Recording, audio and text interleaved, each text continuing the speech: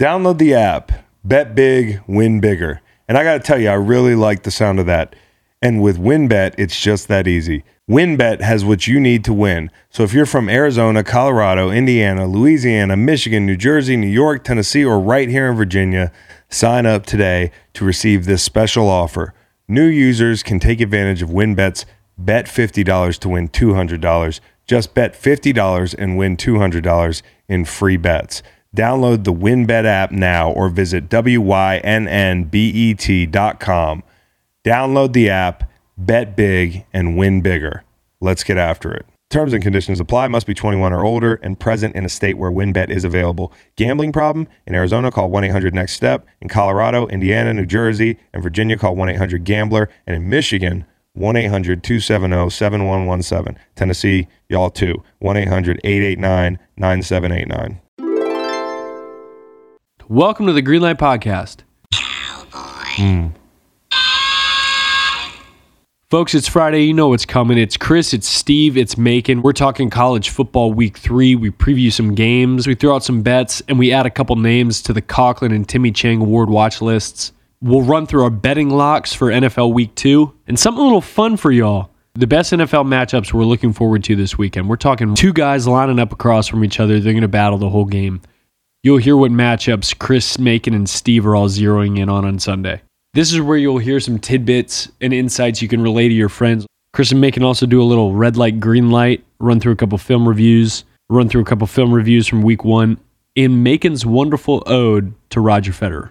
And Chris submitted a little recap video from Chargers Chiefs. You'll hear that. Chris wanted to give you a little recap of the game, what he was feeling, so he recorded it from his fridge, like any good content creator does. It's Fridge Talk's first appearance on the Greenlight Podcast. We've seen it on Chris's Twitter feed. Now it's the audio version. Happy Friday.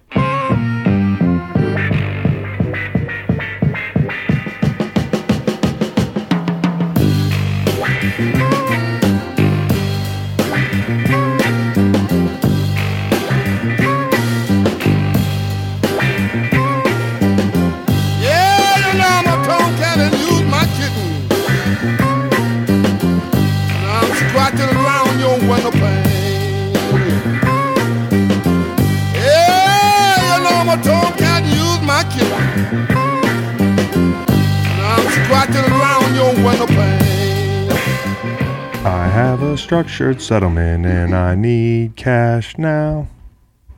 Called J.G. Wentworth. Not an ad. These people sent me a hat. The J.G. Wentworth racing team. It's autographed by, the guys on the J.G. Wentworth racing team. Because my kids love the jingle. The good people at J.G. Wentworth found that out and sent me some gear. They sent some fucking J.G. Wentworth sunscreen. Can't get that in a store. But I'm wearing the hat because I'm on fire, Macon. You know what that means. You're about to be not on fire. Yeah, probably. And it probably starts with Thursday Night Time Machine. You want to go first? I do. LA Chargers 30, Kansas City Chiefs 27. God damn it. We're going to tie, dude. Are you serious? I'm 27-24 Chargers. So what should this the tie has never break happened be? before. Yeah, what should the tie break be? I guess it's total. Yeah, it is total. Yeah. So I got to root for the under tonight. Yeah. That's a lot of fun. Wow. We both picked Chargers by 3. We were both wrong last week.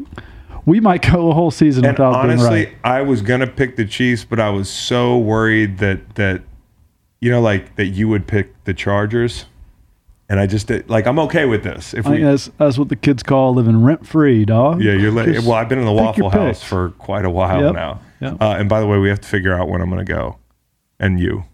Now, Butker's out. That was going to be my rebuttal. Was going to be if you pick the Chiefs, you're well, Keenan Allen's out and the whole thing. Well, Butker's out. Good luck kicking a football tonight. No disrespect. I'm fine with Keenan Allen being out.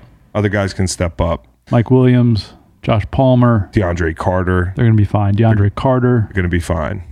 Eckler's healthy. So my total is 51 and yours is...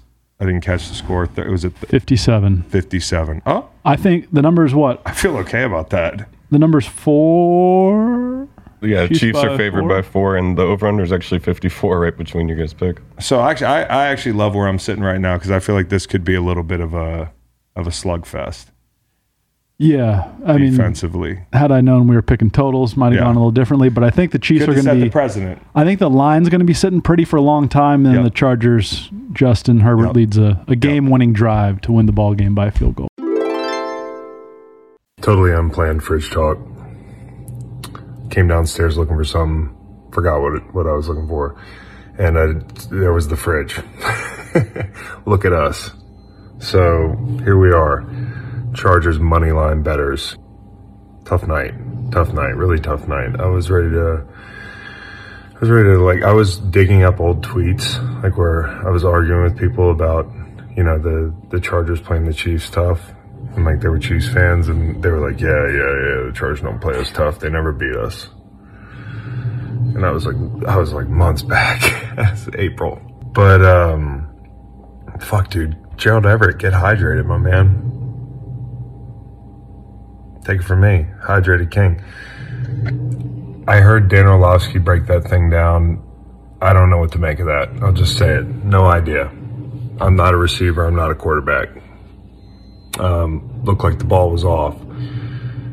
I just want to say this about Justin Herbert. My God, dude. When you have that much physical ability and you also go out and gut through something like that, it shows you the sky's the limit for him. I mean, he's tough. He's got it. He's quiet, but he's got it. And that's going to go a long way in that locker room. But the Chargers are the fucking Chargers. I mean, my hand was on the C. My pen was like on the C when it was time to put them, or an AFC team in the Super Bowl preseason. And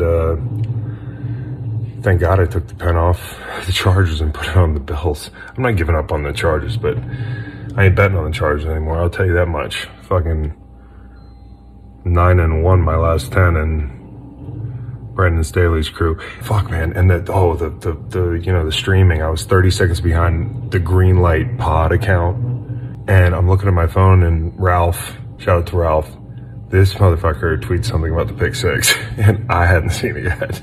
And I'm staring at the phone just like the guy in the meme. Check the tweet out. It was disgusting. It had to end. I was like Cal Ripken out here on the WinBet app. I was like fucking Cal Ripken. Those were the days. I was just winning. The weekend is upon us. It's almost Friday. Monday night, Fridge Talk. Football season brings back many traditions we know and love. Touchdown dances, pick sixes, strip sacks, game-winning sacks, tackles, hitting the quarterback, and watching it all with friends in a cooler of Miller Lite. The action on the field is reliable year after year. Pair it with the most reliable light beer, Miller Lite. My perfect Miller Lite situation, the air's crisp, the leaves are turning. I got a cooler full of Miller Lights. It's just warm enough to sit outside, maybe an outdoor TV. And I got about 12 to 16 of those bad boys in my cooler. And I have 3 friends over because I'm drinking responsibly. Miller Lite is the perfect beer for football Sundays because of the dependable taste. Your friends love it. It's got low calories and carbs. And it's just a sleek, beautiful can. Since 1975, Miller Lite has been a mainstay in the stadium, at the tailgate, and in your fridge. No matter how your team plays, Miller Lite always provides a winning experience. With only 96 calories and 3.2 carbs per 12-ounce serving, your only concern is the next third down conversion. And Miller Lite tastes like beer. Because if you're a beer lover, you don't want watered-down flavor. You want the original light beer. Football season brings back the big hits, so reach for the biggest of them all, Miller Lite. You can find Miller Lite pretty much everywhere beer's sold. Or go to MillerLite.com/Greenlight for delivery options near you. It's Miller time, official beer partner of the Greenlight podcast. Celebrate responsibly. Miller Brewing Company, Milwaukee, Wisconsin. 96 calories and 3.2 carbs per 12 ounces. Okay, layup line. I'm going I Can Get Off on You by Willie and Waylon. Take back the weed, take back the cocaine, baby. Take back the pill, take back the whiskey too. Yeah, dude, because I don't need everything that Willie and Waylon are talking about in the song anymore. Like, the drugs are way down. It's football season. That's the drug of choice now, gambling. I get all my dopamine from seeing the board. I don't need, I don't need to hop myself up on drugs and alcohol. Like, I'm living clean and I'm seeing the board. So that's my layup line today. This is an ode to gambling. You can get off on gambling. I can get off on that. All right. Yeah, it's not sexual. So layup line, Waylon and Willie and Waylon, whichever order you prefer. It's a great song. It's a great jingle. Hey, Make. Oh. Your new segment. Red light, green light. Yeah, dude. Yeah, it's a good segment. It's got legs. Red light, fathering children. Yeah. Maybe a yellow light, because maybe you're cut out for it. I'm not. My lovely wife took a video of taking our daughter to essentially daycare for the first time today, and I wanted to vomit out of like love and terror. And childhood's hard, kids are tough. Oh, you think she's going to get like bullied? Well, obviously she's not, because she's a sweet little Would angel. you call Brad if she got bullied? No, see, that's the thing. I would fight another little 2-year-old, Yeah, you would beat up a kid. and likely win. I honestly have ended up in situations, and I'm in no way implying what you just did, but like where I'm like, that Look at kid's this. out of line. Like, you start when you're a dad, and like you'll start anticipating that a kid starts being mean to your kid from like 30 yards out at a practice, and you're like, I got to find that kid's dad. Bro, look at that kid. I mean, she's Kid's wearing adorable. overalls. She's got adorable. a backpack on. Cute kid. I mean, Cute kid. You want to tell everybody her name? not yet. Okay. Not yet. I love that kid, man. So maybe green light on that kid. Hey, I'll give you a red light. Guys doing leg lengthening surgeries. Did you see that shit? Yeah, you read that GQ article? I didn't read the article. I'm being typical guy online, and I just read the headline. Is it true? Yeah. Guys are lengthening their legs? Yeah, dudes are spending like $75,000 to get 3 to 6 inches taller by breaking their femur, having a titanium screw driven in that they then extend by 1 millimeter per day, and then your bones heal around that. All right, there's got to be, you Major- can't be coordinated when you get out of that thing. You're just walking around like a guy on stilts. Major deja vu. Did we or did we not talk about this last year? Maybe we talked about it last year, but there was an article this morning. We did, but there was more, like at that time it wasn't known exactly what was happening. It was kind of mysterious, and now there was an investigative report by GQ that kind of went into it. So red light that, dude. If you could be any height in the world, and not as a football player, just as a human being, what is the ideal height you're choosing? Maybe 6'5". 6'5", that's a good answer. 6'5" is the best height you can think? be. Yeah, you get to be 6'6". You get, it's like, it's a little too much. I agree with you. Yeah. What about like 6'4"? That'd be nice. I could use another 5/8 of an inch. 6'3", also good. And I'm not just saying that because this is in our general. No, 6'5" is atmosphere. perfect for me. But these guys, like, we're getting to the point in society where you can have pretty much whatever you want, right? You can get a fake ass. I think some people. Can you lengthen your penis? Yeah, extends. No, not with extends. I'm talking about can they? I don't know a thing about extends. You seem to be well versed on the topic. Dude, Tell I can us get what a boner extends. right now, dude. No problem. You can get a Swedish-made penis enlarger. Extends is just boners? Extends is pills, but I don't think it works. Yeah. You don't think? He's just gonna accuse everybody in here of. Well, I mean, all y'all seem to know so much about the subject. I think most people know what extends is. But I thought it was lengthening, and then now y'all are telling me it's about strengthening. No offense, maybe you're being an idiot because if you just listen to the ad beyond like the name of the product, like I think it's just about boners. Yeah, we're on boners already. Red light boners. I'll give you a green light. I can get off on you. Oh, come on, dude. What? All right, I'll give you a green light. Green grapes. Before Yes. the show, I showed you a picture of Green grapes. right. Tennessee football posted a video of their players arguing. They're a year late about the color of lemon lime Gatorade. Oh, right. Yeah. The thumbnail that you put over a video was a green grape next to a green Gatorade. They're the same color. So you answered the question So it was a correctly. trap. It was a trap. Yeah. It was a trap. I sniffed out the trap Oh, yeah, sure. from Jump Street. Well, I said right after, I think you're probably trying Can to you trap pull me that out of up? it. Lemon lime Gatorade is yellow. It's green. It and was green last year. It's green still grapes green. are green. Tennessee football, thank you for coming to the rescue. I didn't even think about that. They're the same fucking color. Green grape. That was all the evidence I needed. And then I'll give you another green light, the pumpkin guy. We got in contact with the pumpkin guy. Big news here at Green Light. Luke. Yeah, his name's Luke. Yeah, Luke, the pumpkin guy from Scotland Farm here in Virginia. If I ever meet a Luke, I say, Luke. Oh, no. I'm talking about the pumpkin guy in Missouri. Oh, okay. You never reached out to that guy? No, I thought you meant the grower guy. We already know we're getting the 1,200-pound pumpkin. We wanted to have the pumpkin guy that floated the river to give us tips on floating the river. I should have said that twice. Yep. That's my new thing with Matt. Last week I was like, do I not communicate well? And Matt was like, well, sometimes you say things once and expect people to follow through. I'm like, oh, okay. All right.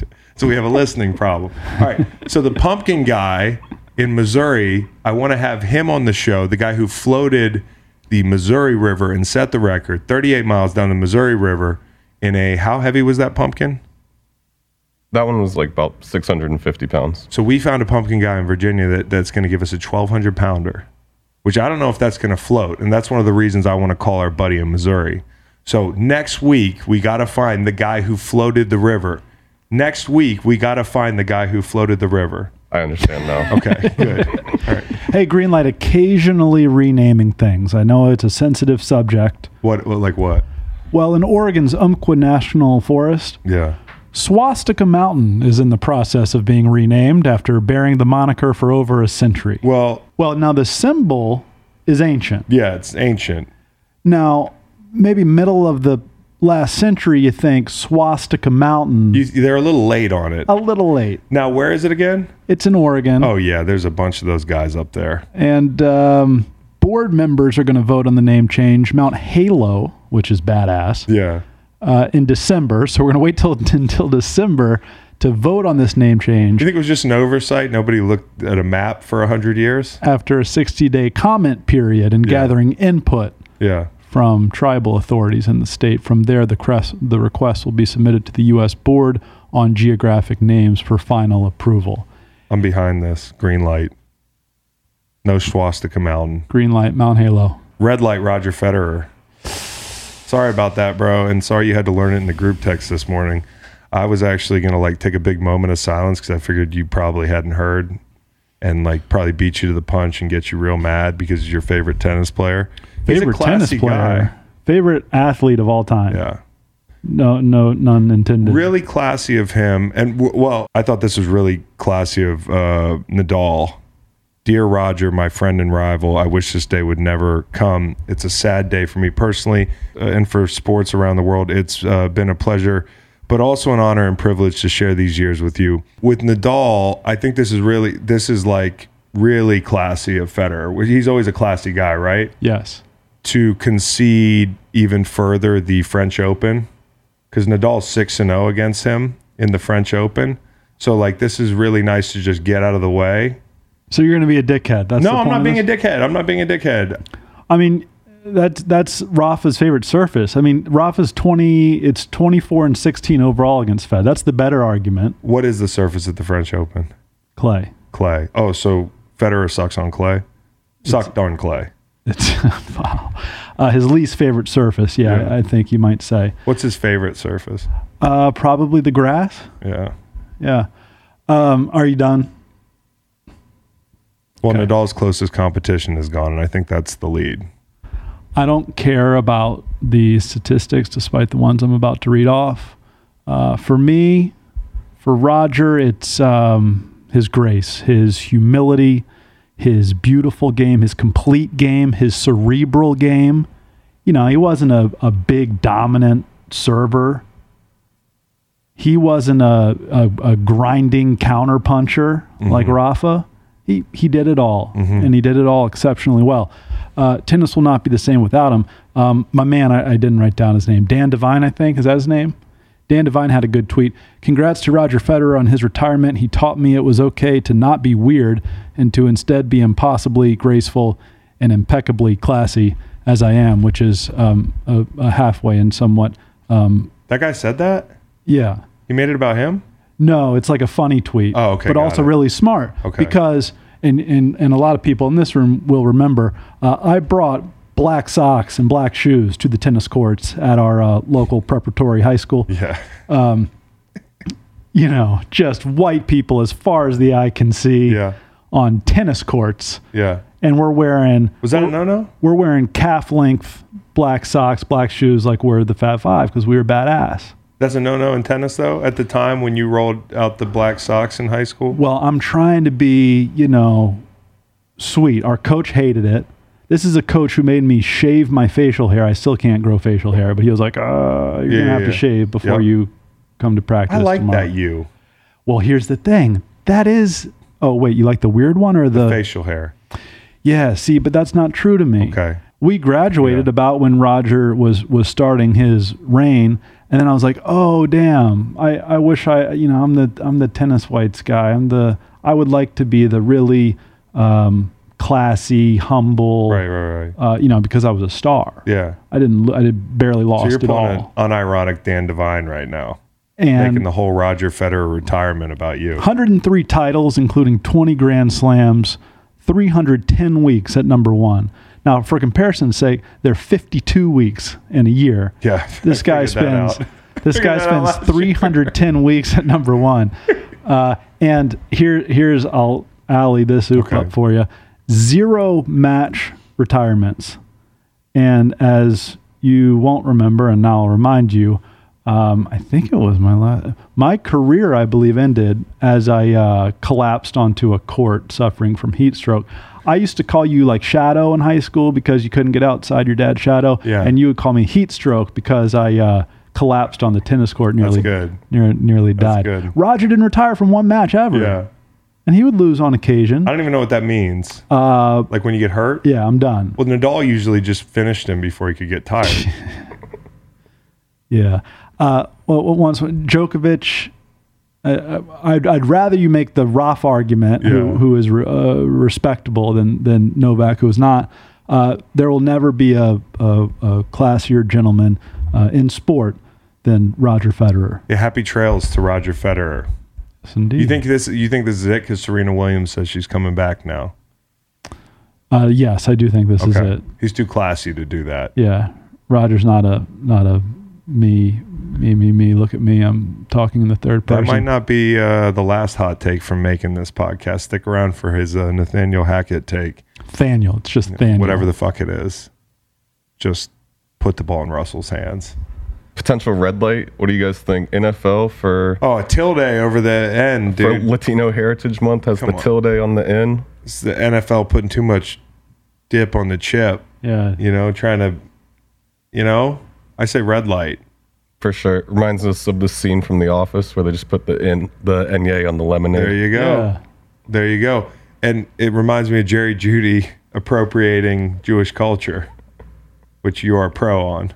I'm pro Jerry Judy. I'm pro Star of David. I'm pro Jerry Judy wearing the Star of David. Good thing Julian Edelman has spoken and accepted him into the tribe. So, when you're drafting your fantasy team, do you ever wish you could do the same thing with your business team? If you're building a roster to win the league, you need Indeed. Indeed is the hiring platform where you can attract, interview, and hire all in one place. Find great talent faster through time-saving tools like Indeed Instant Match, assessments, and virtual interviews. With Instant Match, over 80% of employers get quality candidates whose resume on Indeed matches their job description the moment they sponsor a job, according to Indeed Data US. One of the things I love about Indeed is that it makes hiring all in one place so easy because Indeed helps star applicants to shine with over 135 assessment tests from cooking to coding. Indeed assessments help take the stress out of the interview process. Your candidates get to prove themselves before the interview, and you can dive deeper into talking about what's important to you. Even better, Indeed's the only job site where you only pay for applications that meet your must-have requirements. Indeed is an unbelievably powerful hiring partner, delivering 4 times more hires than all other job sites combined, according to Talent Nest 2019. Start hiring now with a $75 sponsored job credit to upgrade your job post at Indeed.com/Blue Wire. Offer good for a limited time. Claim your $75 credit now at Indeed.com/Blue Wire. Indeed.com/Blue Wire. Terms and conditions apply. Need to hire? You need Indeed. G-Men, you said you were watching the G-Men. I was watching the G-Men, but I was also... what I did this week is I watched all the shitty teams. Whoa! None taken. No, the ones that people perceive to be shitty. We don't know yet. We don't know who's formerly shitty. Okay, the Giants, they kind of got away with one. Well, for sure. They definitely got away with one. You had the Daniel Jones pick in the end zone was terrible. After being gifted a muff punt. On the muff punt. Yeah. I think it was like the Phillips kid muffs the punt. Daniel Jones, just like, where are you throwing that ball? Daniel Jones was having an okay game. If he doesn't get killed on read options this year, I mean, he's going to get fucking killed on those read options. But you had the pick, you had the Saquon fumble, which, like trickled out of bounds. Thank goodness. You also had that last drive at the end of the game that made this game so electric to go back and watch. I loved watching this game. I learned a lot about these two teams, at least early in the season. And by the way, spoiler alert, I'm going to give out the Panthers later. So prepare yourself, because the reason the Panthers last week looked so poor offensively was, Baker Mayfield's unpredictable, but also, especially in the first half, and Matt Rule's talking about, we were X amount of yards per play in the second half. Well, you had a huge shot to Robbie Anderson on busted coverage, basically. But in the first half, they were speeding the play clock up because of the rusher lined up at right end, and Myles Garrett, and Clowney at left end, and the young tackle in Aquanu. Like, they couldn't get it going. I saw some good things from the Giants defense, but they don't have anybody that scares you right up front. I mean, they need those two edge rushers to come back. On the other side, yeah. Not having Thibodeau and Ojulari is a big deal. Thibodeau, to me, it's an unknown. I'm not real bullish on Thibodeau, but it's an unknown to me. That last drive was fucking electric. I mean, 5 minutes left. You get the Barkley fumble on the long run. You get the Tony play, which was maybe the biggest play of the game for them undercover, because they needed points on that last drive, right, to even tie the game or go up. And it's first down in the red zone, in the high red, I believe it was. And Dable reaches in his bag of tricks, and he's going to do a wide receiver throwback type thing with Kadarius Toney, who does not get targeted enough. But first down, they're trying some crazy shit with Kadarius Toney. It's supposed to be an 8-yard loss. That would have killed the drive. It should be 2nd and 18 where he's supposed to get tackled. Instead, he turns it into a positive. That's a big play. And then you get the third down there with the read option, comes up just short, so you go 4th and 1, and the ball's on Daniel Jones to just take off. I mean, that was a great moment for him. It really was. It was basically like a naked, and just beat Tennessee to the sideline, and they pick up the first down.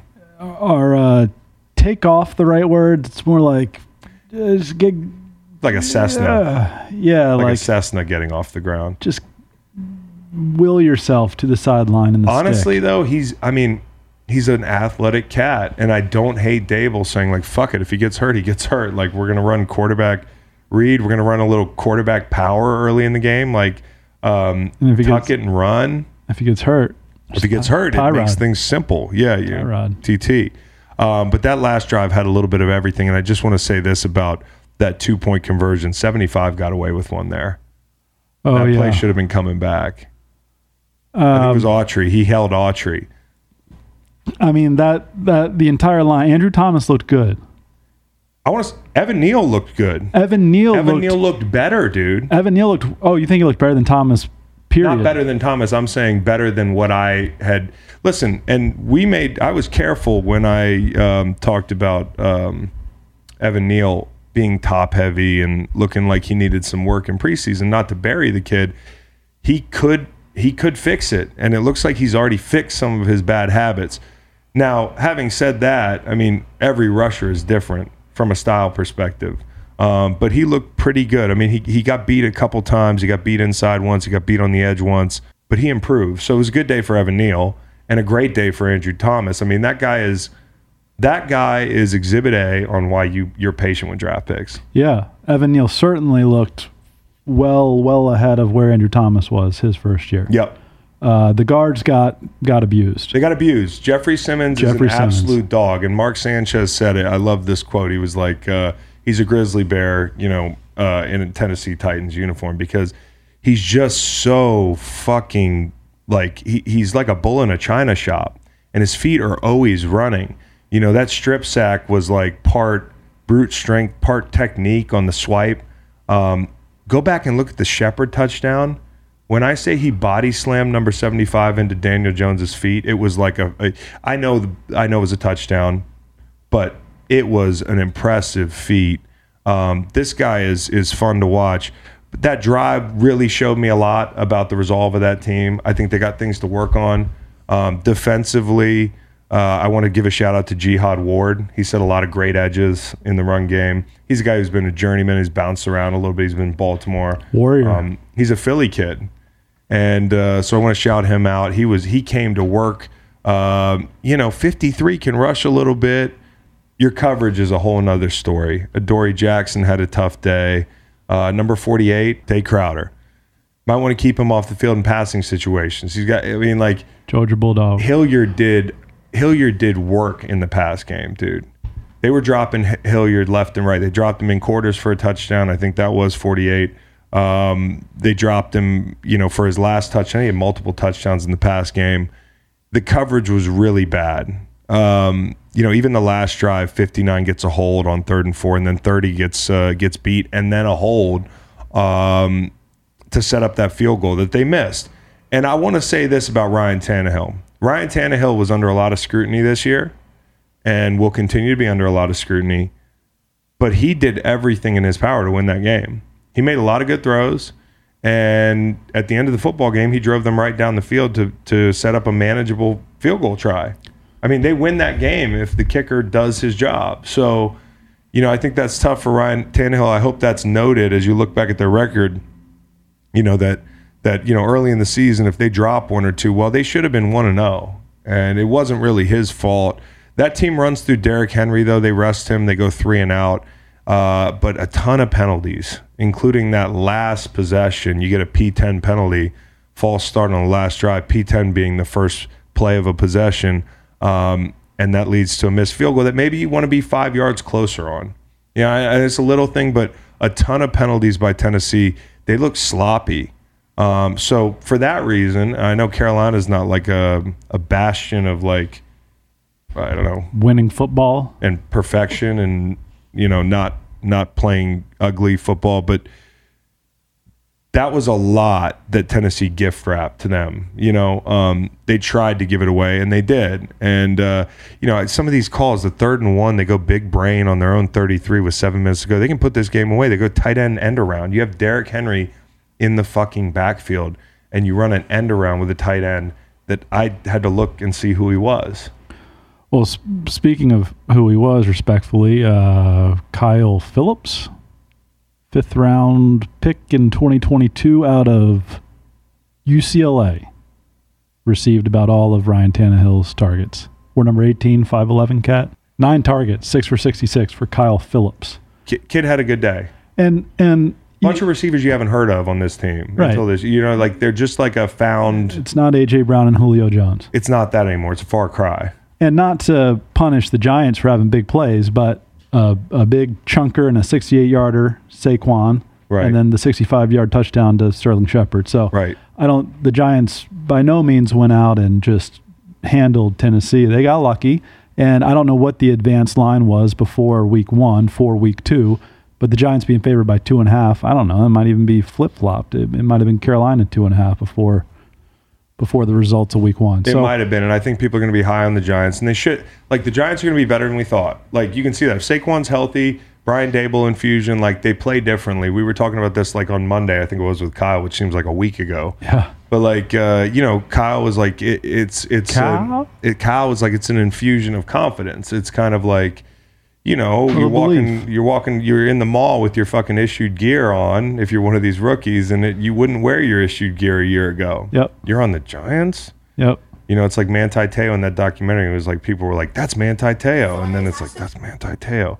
It's the reverse for the Giants. Now people are like, the Giants, the G-men.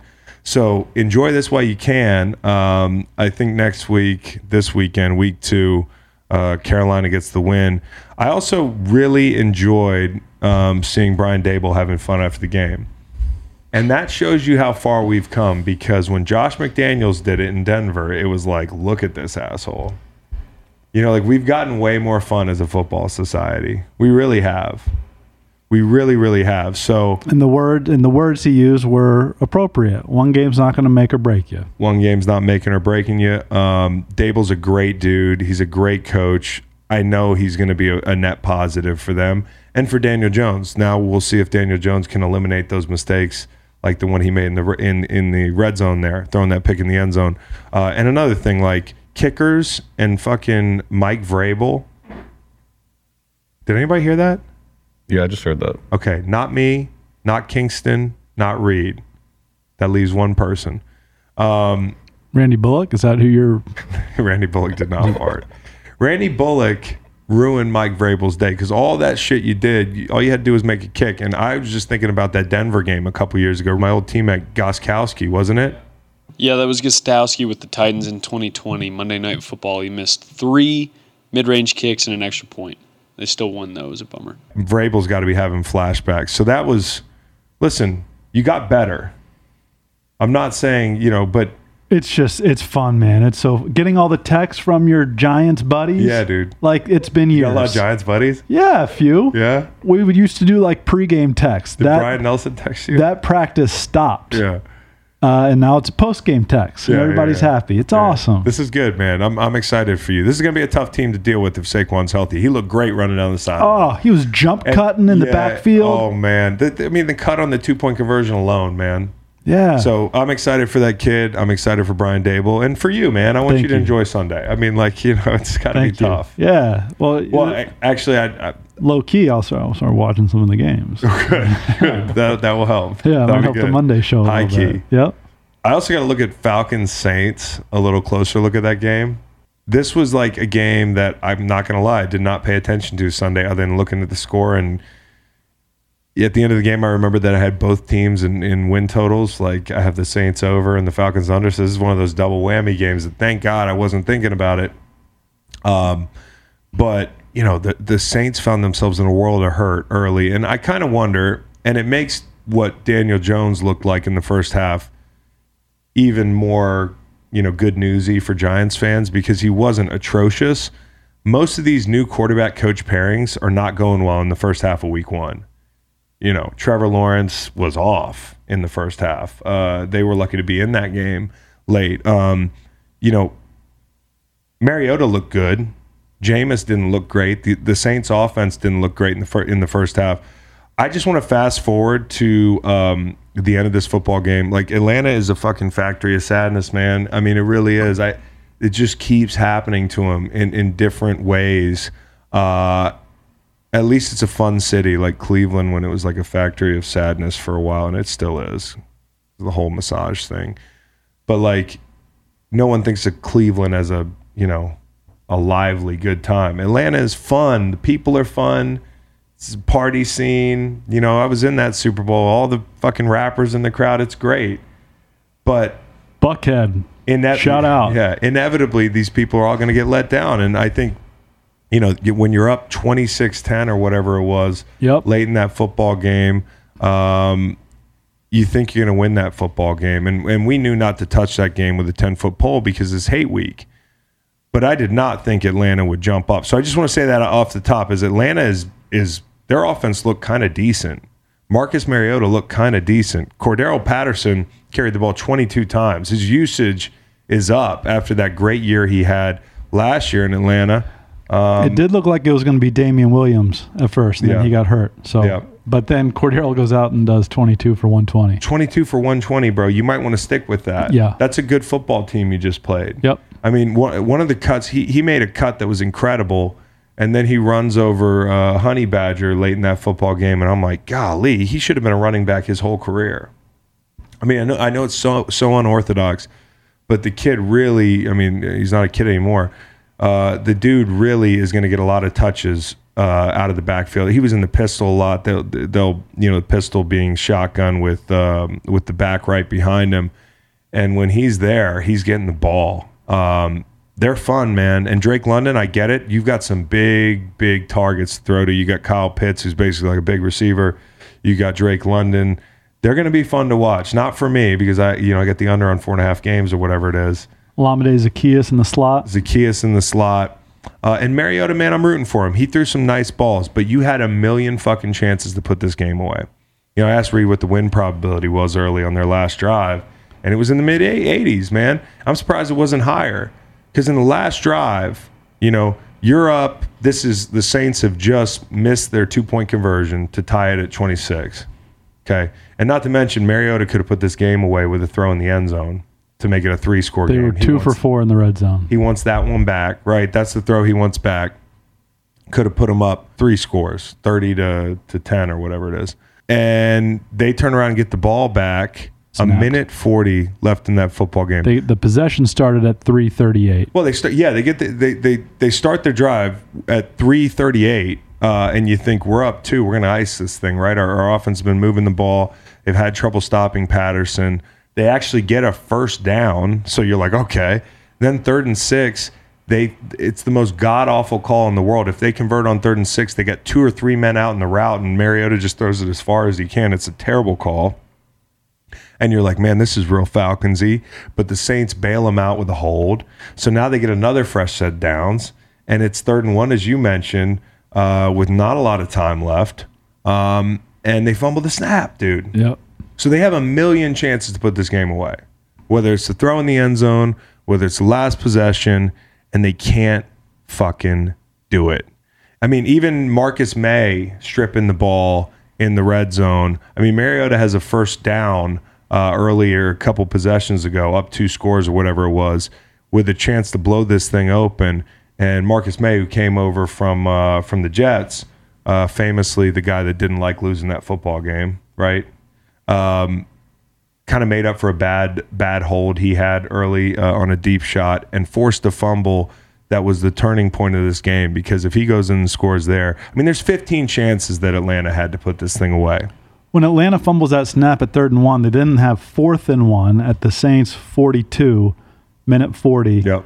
I think that's a worse call, Arthur Smith, punting it away, than Daniel's call to kick the field goal. We'll talk about that in a second, but I'm with you on at least the 4th and 1. I would have gone, dude. Yeah. I would have gone. Yeah, I mean, when you're a bad team, quote unquote, you steal games when you can.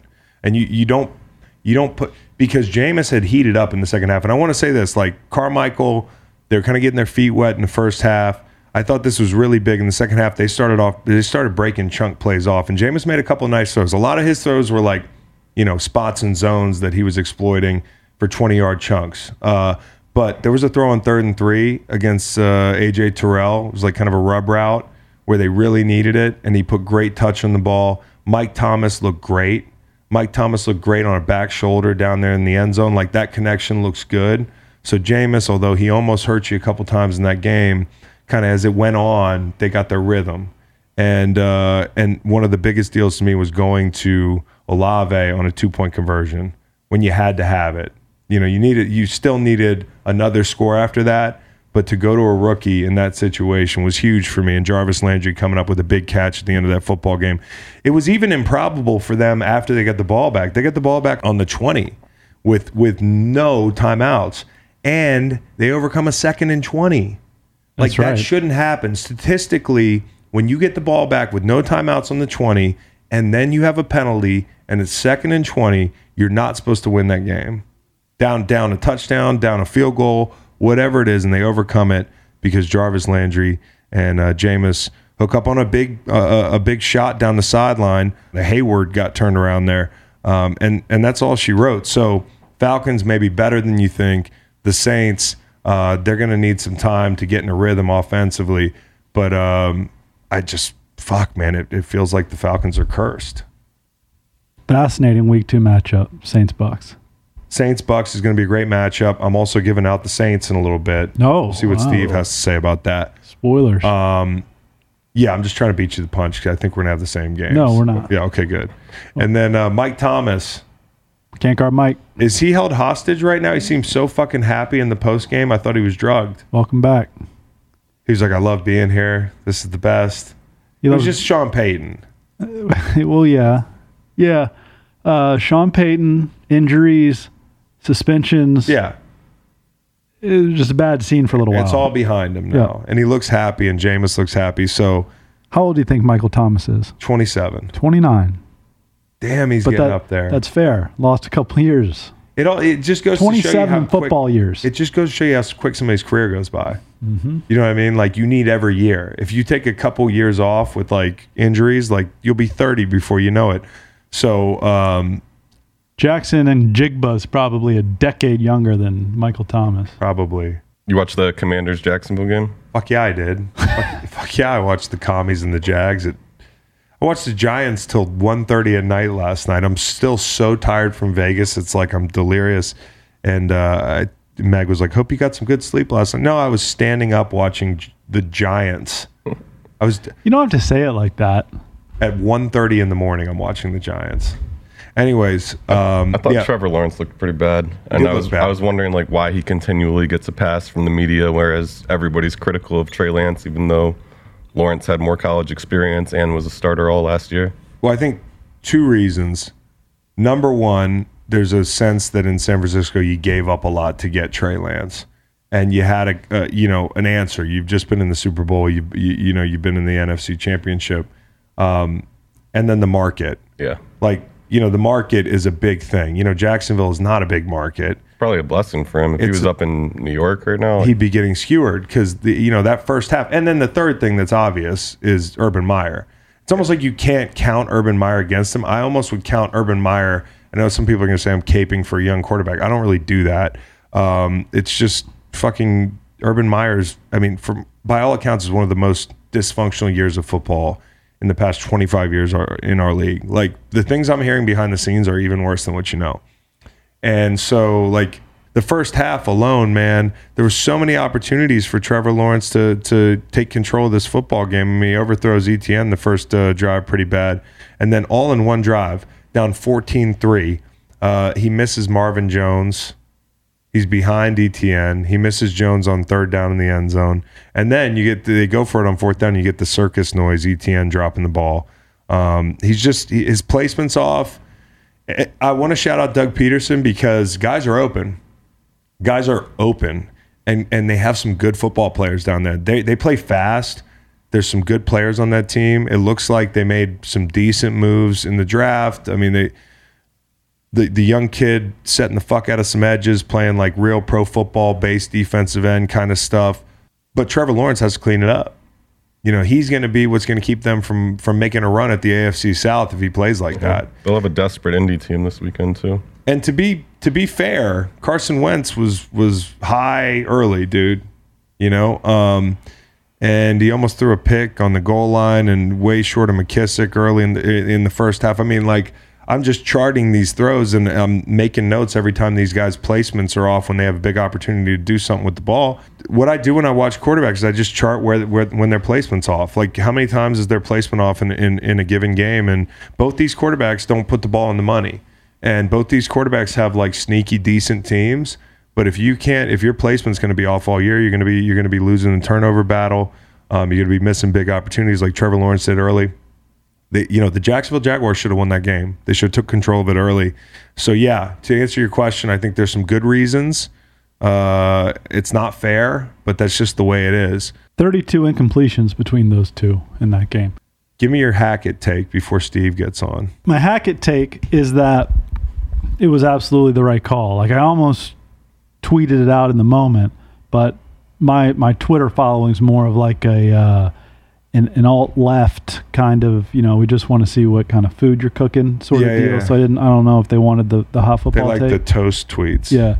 English muffins, more so even than the toast is what I'm hearing is what they're wanting. But look, everyone's acting like 4th and frickin' 5 is a gimme, and it's not. You're in Seattle. The environment was electric and not in a good way for the road team, and you're having trouble scoring points and picking up yardage, and your kicker is going to tell you, and he's going to be as honest as he can from what distance he feels comfortable. He's kicking pregame, he's kicking at halftime, he knows what side of the field he's going toward, and he said the 46, I'm good from 64. So trust your kicker, believe your kicker, and the whole letting the clock run down. I know everybody's saying, why isn't he calling a timeout? I mean, that was, if you make the decision, that's a smart way to go. You're juking out Pete Carroll and the Seattle sideline because they would call a timeout at a minute, whatever it was, to try to get the ball back in case the field goal went in.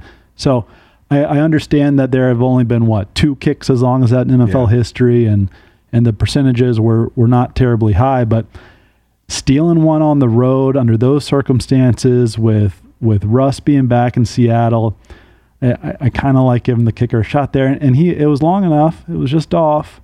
And 4th and 5 doesn't seem like the easy conversion that you might get booed like Russ. We pay him so much money. Okay. It's not even the money for me. It was more just like, one, the probability of actually converting was higher. Like, you can't even argue that it wasn't. Well, look, historical data is going to support your argument, no doubt about it. Yeah. I feel like you trot McManus out there 10 times, he makes that kick 4 times. More like McBoyus. That's 40%. That's 40% of the time. He's got a leg like a little boy. Advanced analytics. So I like the call, even though my man Thaniel now says he doesn't like the call. Yeah. I'm the only one on Thaniel Island. Even Nathaniel Hackett's like... He's walked it back. If Nathaniel Hackett's listening to this podcast right now, he's just like, fuck when Russ was dawdling at the line of scrimmage, I knew what was going on. Knew. Oh, Peyton I loved it. I loved it. Yeah. I liked what was... I liked it. I liked By the way, Manus. I didn't watch the Manning cast. I didn't either. It was nice. I wasn't tempted to. Because it's hard. I don't want... Who is it? Joel McHale on there? I don't need to watch a comedian. Is that what he does? He's a comedian, right? He's a comedian. Yeah, I don't need to hear a comedian distracting me from... Joe and Troy, I wanted to see their Monday Night Football debut. They were excellent. Nice. That was nice. You got a hello before we get into Steve? Assateague Island, Virginia. Okay, good. Hello! They got some houses there. Yeah, houses and islands in Maryland a little bit too. So why There don't have any famous people. I got on Wikipedia, no famous people from Assateague. You should work on that. Here's Steve. If you're here in Arizona, Colorado, Indiana, Louisiana, Michigan, New Jersey, New York, Tennessee, or right here in Virginia, and you haven't tried the WynnBET app yet, I have great news for you. WynnBET is now offering $200 in free bets for new users. That's right, $200, 200 big ones on a $50 bet. WynnBET is basically giving you free money. Don't turn that down. Don't pass that up. Download the WynnBET app today. Terms and conditions apply. Must be 21 or older and present in a state where WynnBET is available. Gambling problem? In Arizona, call 1-800-NEXT-STEP. In Colorado, Indiana, New Jersey, and Virginia, call 1-800-GAMBLER. And in Michigan, 1-800-270-7117. Tennessee, y'all too. 1-800-889-9789. Macon, don't turn to your right. It looks like you have a mullet. Oh, boy. If he turns his head to the right, that whatever's in the background, it looks like it's long hair. Oh, boy. Wow. He doesn't like that. Is it the squirrel? What's going on? I think it's Willie Nelson. Oh, it's Willie Nelson? Yeah, it is a little bit mullety. Nice. That's cool.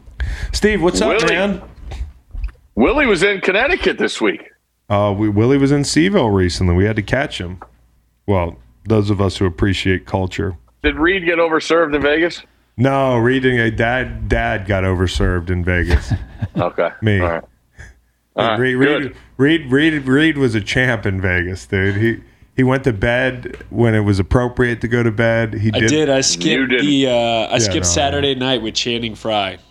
Went right to bed. And then I woke up with a 9 in the morning with a text at 5:30 from Chris saying, "Hey, I'm still out." You were just... Well, because when peacocking, yeah, because when me and Reed, he was getting in line to bet the games on Sunday. No, so me and Reed parted ways. We went out to dinner. Shout out to Ian and Seth and all the WynnBET gang, and went to Delilah's and had a nice meal. And then we were kind of hanging out at the bar there, and Channing came through with his crew, and we were like, they were like, we're going to Marshmallow. I was like, well, when you're not going to see Marshmallow back home. And Reed did a semi-Irish goodbye, and so I just wanted to be like, Reed, you see, I still got it, bro. I still got it, because a lot of people think You get a little older, a little longer in the tooth, you can't hang. Steve, man, Nope. Speaking of Vegas, we got some winners to give out today, but first, I want to do the watch list. I want to do the Conklin Award and the Chang Award, and I want you to tell us if anybody new has entered the picture. Yes. It's getting close to a Michael Mayer status. Ohio State tight end Cade Stover is an absolute battering ram. I absolutely love the kid. Watching the first 2 games, going back on tape, staying up till late, watching him against Arkansas State, just rag down people. Yeah. Played his butt off against Notre Dame. He was a former linebacker, big old elbow brace. His jersey's untucked, like second play of the game, because some guy's grabbing his jersey because he's pissed that he's blocking after the whistle. Like, he has the goods, and Ohio State's offense will be fine as long as 8 is on the field. He's got a neck beard from where I sit. Yeah, he's got a lot. I wouldn't mess with him. I'll just say that. Damn, he get beat up by a college kid here? Yeah, he's a big kid. 6'4", 255, Mansfield, Ohio. He's a big kid. Yes. It's an Ohio number boy, 8. man. What number did you wear, Steve? High school 4, college 82. I love that 4. Far. You were ahead of your time. Yeah, you were. Now guys are just any old single digit number will do. Mm-hmm. Like, it's just fucking slap it on. Except 3. 3, I don't like 3 or 9. Ooh, I like 9. I don't know about 9. I don't know I like about both 9. of those. I don't know about 9. I like both those. Look at And 0. Terrible. Yeah, 0. I'm kind of in on 0. Oh, you're in on and 0? I've come around on 4. Really like 4. It depends on what your body type is and what position you play. Yeah. There's no absolute no number. I mean, dude, I really stepped in it shitting on Luke Kuechly's number. 59. 59. Yeah, it's an ugly number, and I was like, this summer, It is. it's an ugly number, and I was like, who the fuck is doing the whole countdown to kickoff, and I'm like, 59. Who wore that? You forget it's such a hideous number. Guys like London Fletcher, Seth Joyner, Luke Kuechly. It really speaks to how great they are to make that number look good. All right, so the Conklin, award is given to the. Do we know what that award is? Yeah, the Conklin Award goes to the best college football player who has no chance to win the Heisman Trophy. It's always a tight end. Yeah, it's not a tight end award. It's not the Ted Hendricks Award, and yet is that the Ted Hendricks? No, that's the defensive end. You won the Ted Hendricks Award. I did. Tight end. Did you get a trophy? Yeah, it's huge, dude. It's like as big as Ted. It's as big as Ted Hendricks. John Mackey. John Mackey. Mackey Award. Slide over, Fred Biletnikoff. John Mackey's in town. All right. So Brock Bowers, of course, won the original Conklin Award, and fucking Notre Dame after they get beat by Marshall.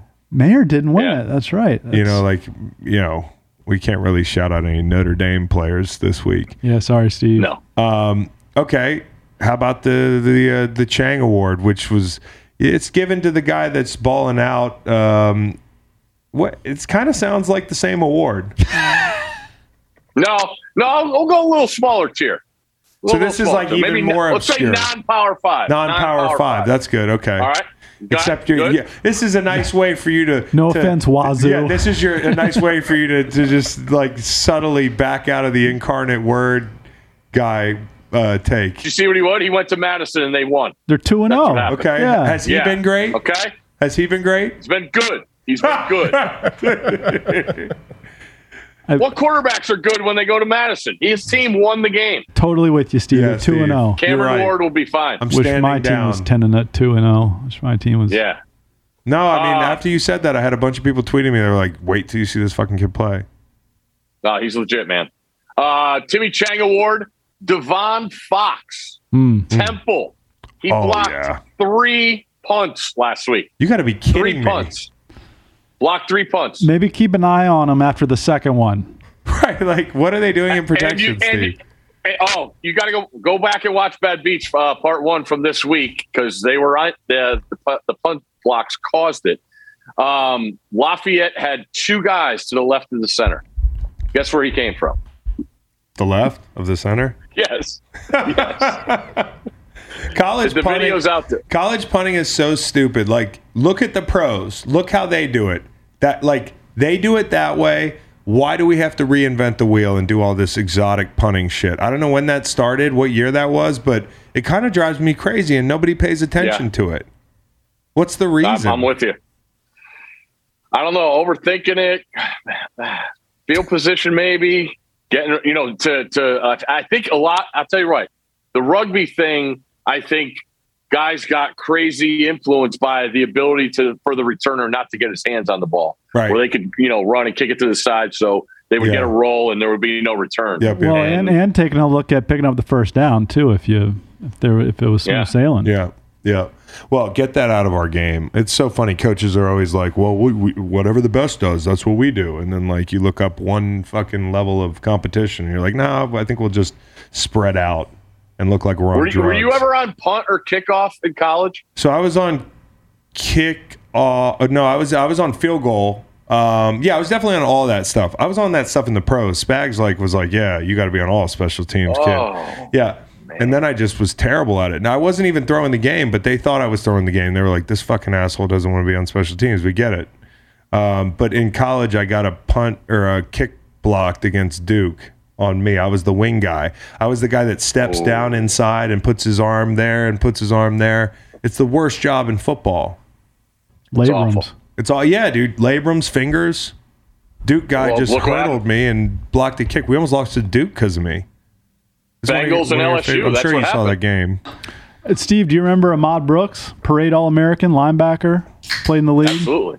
He was Al Grove made him our kick returner against Temple. Yeah. My very first game was watching Ahmad Brooks return kicks. Probably at 260 pounds. 260. Legitimately. Yeah. Wow. We used to call him Fuck It. Because he would just go off and not come back. It just came out of my One mouth. time he was like, I got to take a shit. And then he went inside and then he didn't come back for a week. Fuck it. Oh. But then he turned into like the consummate pro.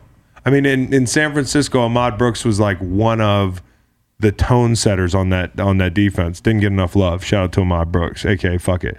All right, so first thing, is this a code break, Steve, that Texas puts the bands up in the upper deck?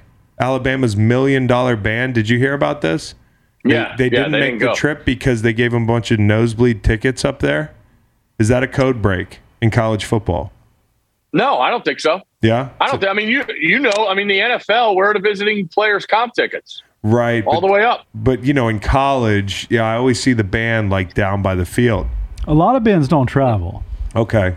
I mean, it's a home field advantage. Okay. What I don't know is if within your allotment, can you stick anybody in your allotment like the marching band? Yeah. Or is there some sort of do some schools and stadiums have their own rules about? I'm not really sure, but I would love to see bands. Nick Saban sticking like all his best players, like Will Anderson's families, in the nosebleed because the $1 million band is down on the field. Hey, by the way, did you hear what I thought was a good point was that Alabama should not have said the band wasn't coming, and then there would just been an open space in the upper deck.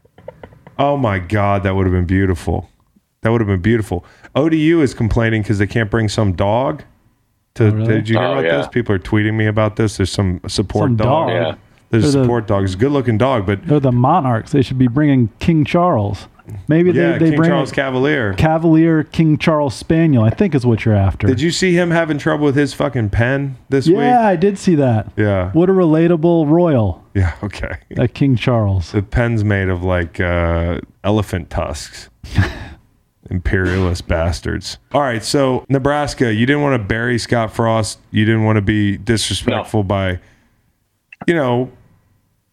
speculating who might be the successor. Now, who's replacing Scott Frost now that it's done? And were you surprised?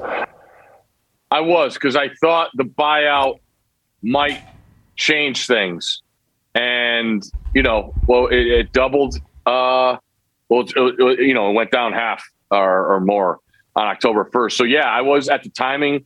But then you think about this week and Fox's show is going there, big noon, and the whole conversation would be, how long is he going to be the head coach? Now that's gone. Right. So you get your team amped up. I still think they have an effort in them. To me, I know everybody's going to talk about Nebraska in this game. To me, this is about Oklahoma. Oklahoma came in, Venables talked about before the year, game one, they had 50 guys that never put on an Oklahoma uniform before, and now you got 2 weeks later, you're going on the road to play your first true road games with all these new guys, new staff, new head coach. So that, to me, if you're a top 10 team going on the road in this environment, I want to see you win by double digits. When this line was posted before the season, they do those game of the year lines. It was Oklahoma -3, and now it's obviously 11. The Fun Belt went up there and just pissed on their sofa. So what do you think Oklahoma is going to do? And there must be a line on or some sort of metric on, hey, how do interim head coaches do? There's got to be a bump. There's got to be a bump, an interim head coach bump, because everybody feels good and it's like a new beginning, and that coach is really fucking jazzed up. He's not just actually going through the motions, and people feel that. But then the second week they actually have to like adjust and do things. Maybe they should hire halfway serious, totally serious Clay Helton. The guy's a good football coach. He showed it last week, I thought. Probably 1-0 in Memorial Stadium. Any other names you like?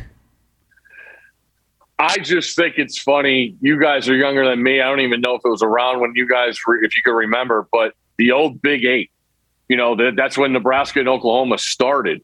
And the idea, if I put you in a time machine from 1993 and moved you to here in 2022, and I told you that, and you asked me who the next Nebraska head coach was, and I told you two of the top candidates are from Kansas and Kansas State, like your mind would blow. So that's what's amazing to me, just remembering what those teams were in Nebraska's heyday. Yeah. And to see how it's turned, I would go after Kleiman at Kansas State. I think he's a machine at North Dakota State. He's got Kansas State on the cusp of a really big season here. I think he knows about building a program from within in not the most or the greatest recruiting areas and going out and getting players and just be a tireless worker. Kleiman would be at the top of my list for Nebraska. Okay. I got one. What do we got? Don't look at my machine. Hey, Steve, could I interest you in a coach who has a winning percentage? Okay, 135 and 81. I'm not going to pull out my phone to do the percentage. He's 135 and 81 overall, and he really wants to coach college football. Would that be interesting to you? He's young. When's the last time he coached in college? Let's say like a year ago. Oh, I know who it is. Bronco Mendenhall? His name is Bronco Mendenhall. I'm dead serious. I think he'd be great there. I think he's a really good coach. Has his name been brought up in that cycle? I've heard his name for sure. Wow. But I'll tell you right now, if Mickey Joseph turns this thing around, I mean, look at the Big Ten West right now. Wisconsin lost to Washington. I know they're out of conference games, but Wisconsin lost to Washington State. Iowa looks like trash. Hot garbage.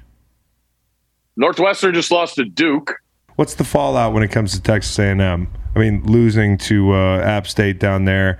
They did their whole weird rally thing the night before. That's the cringiest shit ever when they do that. And I guess they do it every midnight week. Yell practice. Mm-hmm. Yeah, midnight yell practice. Christ, dude. Yeah, that's right up your alley, Chris. I think this is an enormous spot for A&M because when you look at Texas A&M, look at their schedule. After this game Saturday night, they don't play a home game until October 29th. That might be good or it might not because those road trips, I believe they play Arkansas and Dallas. There's a trip to Alabama in there. There's a trip to either Arkansas to Mississippi State. Like, it's a really tough stretch until they come home and play Ole Miss on October 29th. So I think this game is enormous.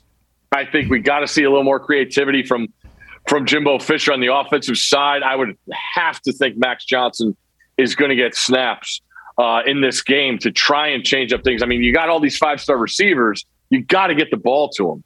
And I just think, you look at last week, they had 9 possessions in the game. 9 possessions. They had 8 first downs. Something has to change there. I don't think there's another play caller on the staff that's done it before. So I think Jimbo is going to keep calling the plays. But I'm interested to see the difference in approach and the difference in the game plan this week as Miami comes in. So do you like the Aggies there? What is that line? 3.5? 5.5. Yeah, I would think so. Miami just said they're going to be out with their best receiver, Restrepo. So I mean, if in any case, like this is not do or die, but like it's close to a must-win situation here. I would expect a big-time effort out of Texas A&M. How about this is a line that I texted you about last night, the BYU Oregon line, and Falika I hear likes Oregon per my co-host here, Macon. He read your column. I read your column. He said it was great. Oh, okay. And Thank you. Hey, what is payback? It's a bad word. Begins with a B. And you can't write that in your column. He won't say it. Yeah. No, I don't want to say it. Okay, but BYU. What could be kids listening to this? Yeah, fucking hope not. Some guy hit me up one time and was like, dude, you fucking, my kids were in the car. I'm like, you're a bad dad. Like, as Scott Van Pelt once said to me, I wish your daughter had a better dad. Yeah, that's good. As Scott Van Pelt once said to me week 1, he said, bet the dogs. There were all types of numbers on betting the dogs last week. And how did that play out? Shout out to Scott. Okay, BYU, Oregon. Okay, like Oregon favored at home. I was like, is home field advantage that serious up there? You mentioned the receivers being out. What gives? Is this stinky? Yeah, a little bit, because I don't think Oregon's offense is fixed because they scored 70 against Eastern Washington. I still go back to the inconsistencies of Bo Nix at quarterback and what they looked like against Georgia. BYU is not Georgia, but they just look like they didn't have any kind of balance in their offense. And on the other side, BYU's top 2 receivers out. They get the win against Baylor, who's a good physical team. But BYU had 83 yards rushing on 33 carries. That's like a 2.5-yard average. They're not going to win going on the road to Oregon if they do that. They got to find some kind of a more balance. And when I look at BYU's defense, they got some good dudes up front. They're not crazy athletic, but they're going to play for 60 minutes. I think if BYU were to win this game, there is a path to the playoff for them because they get Arkansas coming in their building. They get Notre Dame in Vegas. They still have a Power 5 game against Stanford. That's a win. So I would think that resume is better than Cincinnati's last year. So there is a road if they win this game, but it's going to be tougher. I would like Oregon a lot more if it was a night game, but it's going to be early. Yeah, I like the under in the game. Okay, 50, I like under 50. I think both defenses dictate the game. By the way, without because by the time people are going to hear this, what do you like on the total tonight? Our tonight listeners last night with Chargers and Chiefs. You think it goes over or under? Because this is a really pivotal answer. Yeah, this is a good thing you guys do, and wait for the outcome of the game and then post my video about how the Bills are going to that was nice. No, did we post? Oh, don't point at me, you cocksuckers. Fuck me, dude. That one. So I guess I'm part of the time. Did we post that after the game? It was right around it. Come on. Think. All right, let me be real. It was posted before the game. Number 2. Okay. Nobody pointed at me like I put that social out. Okay. I don't give a fuck, but you were dead wrong, dude. The point when I pointed, that was a joke. I was joking. Well, you never can tell. Always joking. All right, what do you got? What does WinBet have for the numbers? 54. 54. I'll go under. I think that's probably right. Fuck, we're gonna have a good night, maybe. All right. Georgia, South Carolina. What's the line there? Who do you like? It's around 24, I believe. Over under 54. So another one, I would give South Carolina a shot to cover if it was at night, but it's a noon game. But here's another thing, just like Oklahoma, Georgia, now they're number 1, gave it to Oregon, beat the crap out of whoever last week. Now we get to see this group go on the road in a physical environment. Stetson has been unbelievable. They haven't really had to run the ball, and South Carolina's defense against the run has not been good. So I have to lean Georgia in this game. It's a ton of points in a division game. I don't love it at all, but in my office pools and stuff like that, I'll be circling Georgia. How about Bo Allen has a mention he made up called Beefcake of the Week that he gives out to a guy every week. His first one was Javon Kinlaw because he looked great without his shirt on. Nice. And you're just obsessed with Stetson Bennett. I'm not obsessed with Stetson Bennett. He's just sneaky hot. Georgia 11-18 against the spread under Kirby when favored by 20 or more. South Carolina 4-1 against the spread in last 5 games against AP top 5. Put that in your column. Sneaky. Now, I want Shane Beamer to lose every game by 24 and a half. I want him to get hit in the head by a Mayo igloo cooler. That's right. Like he did after that bowl game. A couple things just about watching them offensively with Rattler at quarterback now at Arkansas and even against Georgia State, who I think is an underrated team with a bunch of athletes. All their passing game is really long. Like, it takes a while to progress. Georgia only has 1 sack so far this year. I'm going to guess that total is a lot higher after this week. I think Georgia gets after South Carolina. South Carolina also has 2 of their top defensive guys out that got ACLs last week. So it's up against them for South Carolina, but there is capability on that offense for the Gamecocks. Couple more here. Auburn, Penn State. Oof. What's the line there, guys? 3. Field goal. Okay. Yeah. Road team favored. That's right. Wow. Yeah. I don't think it's going to be pretty. I know it's a low number. I, again, would look at the under. Auburn's going to play 2 quarterbacks. Neither of them are accurate.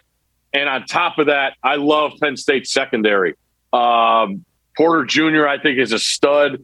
King at safety. Those guys are real players. And they held up against Purdue, who just throws the ball every single time. So I think Penn State has a real advantage there. But Auburn can run the ball. The problem is how stacked is that box going to be? I think Tank Bigsby is a top 5 running back in the game. We don't talk about running backs anymore, but that dude's electric.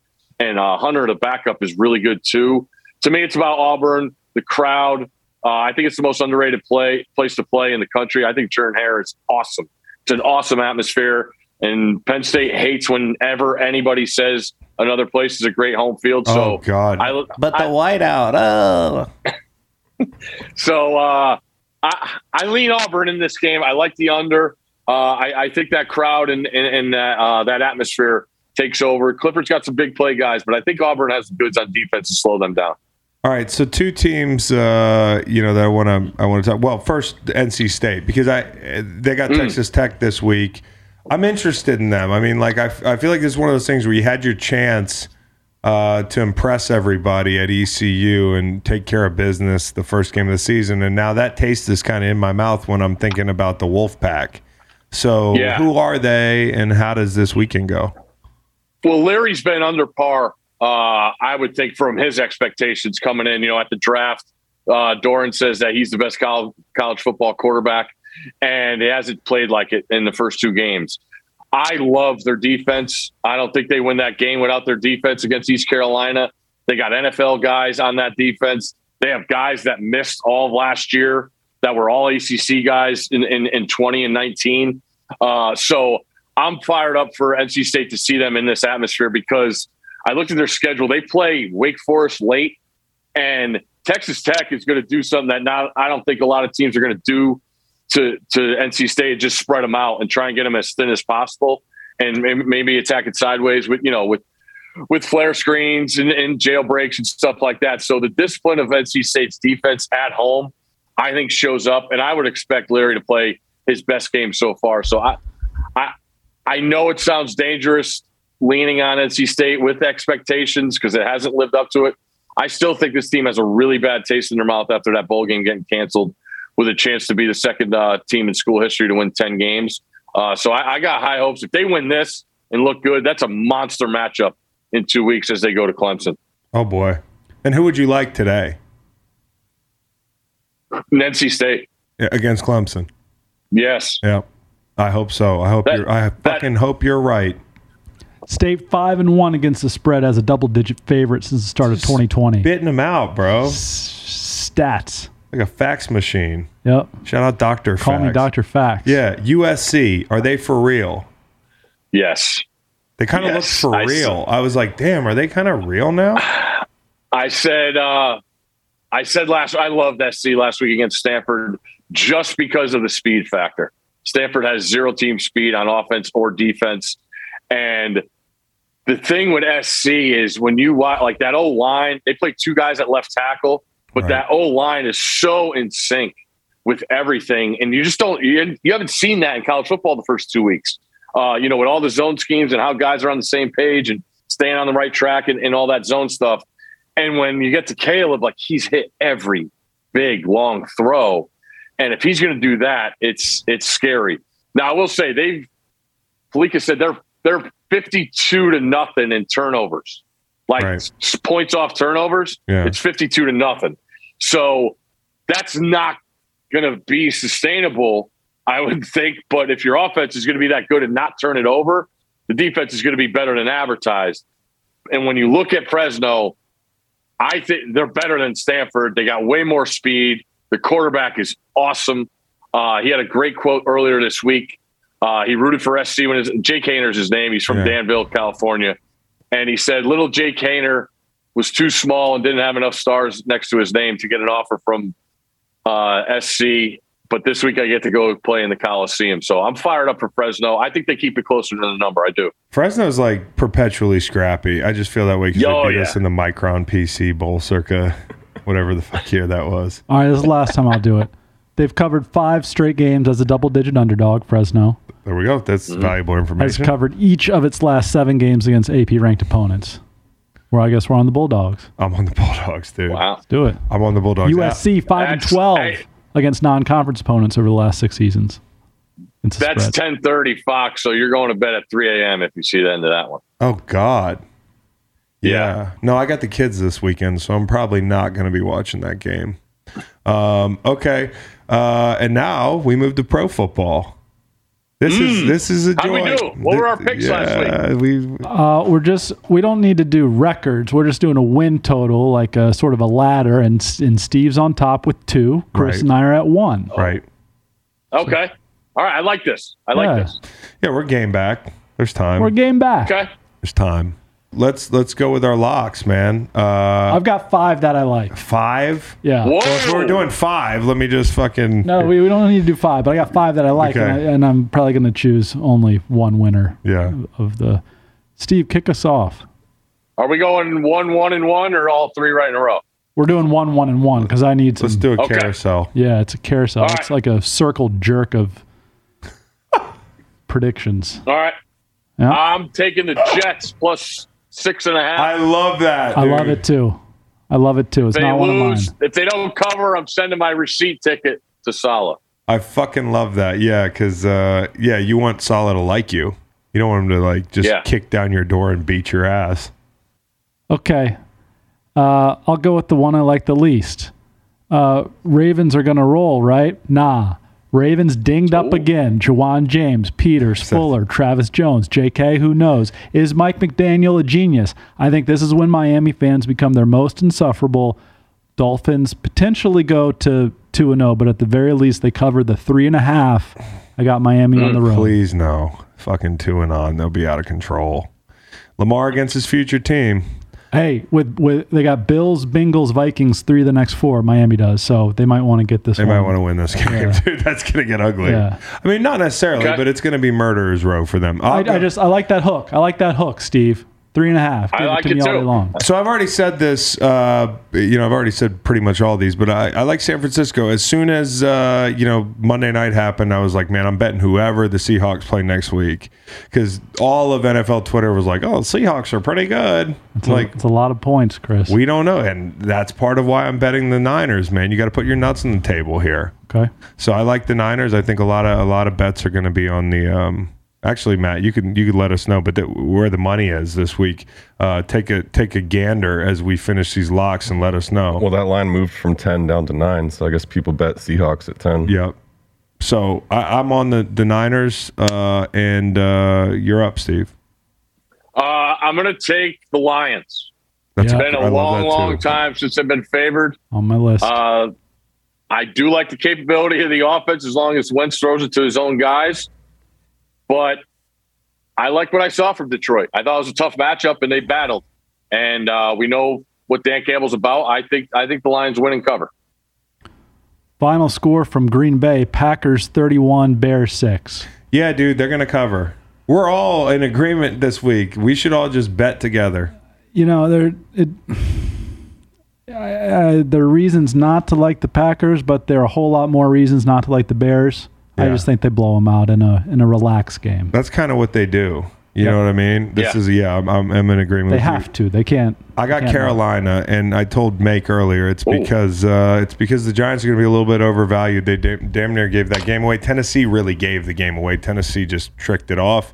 Ton of penalties, and then on top of that, Carolina looked like dog shit the first half offensively, but everything they were doing was predicated on getting the ball out because they're afraid of Myles Garrett and Jadeveon Clowney, and there's nobody to fear yet in New York. Okay.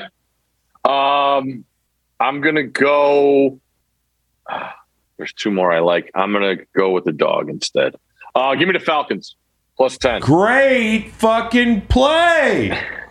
I liked what I saw. I believe in Arthur Smith as a coach on the offensive scheme. I thought they did some good things. Obviously, they made, New Orleans work for that win. They should have won the game. But I kind of like, as this thing gets going and Mariota to get out of trouble with his feet, they got some nice pieces. Drake London looked good. Obviously, Pitts is going to get more and more touches. I think Mariota is capable enough to cover 10 on the road against the Rams. The Rams still feel like they have a bunch of things to work out. I don't know if it's guys not playing in the preseason, but I expect the Rams to win. But I think the Falcons can cover 10. Stafford isn't healthy. This isn't going to get better. Okay, I'm just telling you. And the Falcons, as you said, we talked about it early in the show, the Falcons had every opportunity to win that game and did not get Pitts the ball effectively. Yeah. And he was 2 catches on like 7 targets or whatever it was. So, yeah, there's a lot to like about the Falcons relative to expectation. Is Bryce Perkins the 2 in L.A.? Wolford's probably still there, too. Wolford had a fun little moment, right? Playoff Wolford. Yeah, that was that 2 years ago. Yeah, a little Heineke-esque.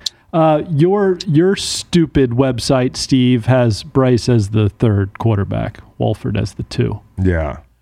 I have it's ESPN, by the way, .com for those listening at home. Though I have the Lions as well, Detroit Lions minus 2.5. I'll have some fun here. Yeah. Go with a couple of my backups. Yeah. Arizona Cardinals plus 5.5. Like that as well. Low key, are those the same 2 teams, Cardinals and Raiders? And I'm getting 5.5. All right, I'll take it. I also love, but I'm far too scared to do it, the Tennessee Titans plus 10 in Buffalo on one of the 2 Monday night games. Oh, interesting. The Titans are still solid. They're still solid. They're scrappy, dude. They just can't make a million mistakes. The 1 seed, the 1 seed from last year getting 10 in week 2. That's wild. Yeah, but things change towards the end of the year. IMHO. And as Steve will tell you, the Bills suck. So yeah, that's true. My fault though, guys. Sorry. I hear Reed another laughing thing you in the guys background too. Yeah. Chris did it. All right, so New Orleans. I'm sorry about that, but I'm going to take New Orleans. Yeah. So I got New Orleans. It's Tampa and New Orleans. It's tale old as time. Last year I lost a fucking mid-sized sedan on this very matchup, and things have not gotten better in Tampa. I think New Orleans is a little bit more under control this week. Although I do worry about the run game, man. That's the one thing. Tampa's running the fuck out of the ball, and the edge depth in New Orleans didn't look so hot against the Falcons. So 9 different picks. That's fun. Are the Lions down to 1.5? Is that what I'm reading? Is that yes? Well, tell the people what that means, Steve. I just saw 2.5. I mean, I literally know what it means, but what does it tell you? It tells me people are betting the Commanders, which is dumb. It's just dumb. Carson got away with a few last week, and the Lions are a good football team. It's actually down to 1. 1 as we speak. Yeah. Let's. Does it tell you that like DeAndre Swift's had an eventful week off the field, or do people know things? He didn't practice today, so that might be it. Yeah. I thought maybe we were live. I don't think it matters. Are we live and people could watch and they're betting as we get picks? No, but they know. Oh, okay. They you missed your chance if it's the Lions are gonna be favored tomorrow morning. All right, so what matchup do you like this week? And then we got to get Steve on the road. This is a new thing we're going to do. It's going to be looking ahead to the weekend. It's an individual matchup or a positional matchup that we're excited about. I knew you would, Steve. I got you, bro. First, before I give mine, what do you think of that Tryon Shoyinka? I like him. For Tampa. He's active. He's athletic. He was everywhere the other night. Yeah. Everywhere. Blew up that reverse.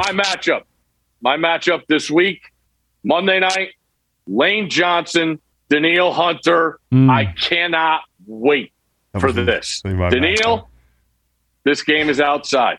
It's on regular grass. Make sure you wear your long cleats. You're up. Brandon McManus in the uprights at Mile High. I got him going 3 for 3 from distance. Another 3 extra points as the Broncos roll. And we're going to put this whole 64-yarder in Nathaniel's decision to rest. You know, he took unintentionally my lane, and it's going to be a fucking Monday night's going to be big on big, dude. There's going to be some big on big, Steve. The Purple People Eaters against the Birds and the strengths of that team. But I'll give you a couple more. La'el Collins, the Bengals, you know, they had an atrocious time protecting. What's their plan going to be against Micah Parsons? Micah Parsons is the only reason that I'm not hammering the Bengals. And then also, you know, you got Frank Reich and Doug, you know, a little handshake, a little reunion there. There's a lot of fun matchups this weekend. That's just 2 I wanted to throw out since my Thunder got just taken. But you guys, this is a fun little segment. We should keep this one going. Fire, yeah. Okay, cool. Steve, go pick your lovely children up and we'll see you next week. Love you, Steve. We love you guys. Love you, bro. Love you.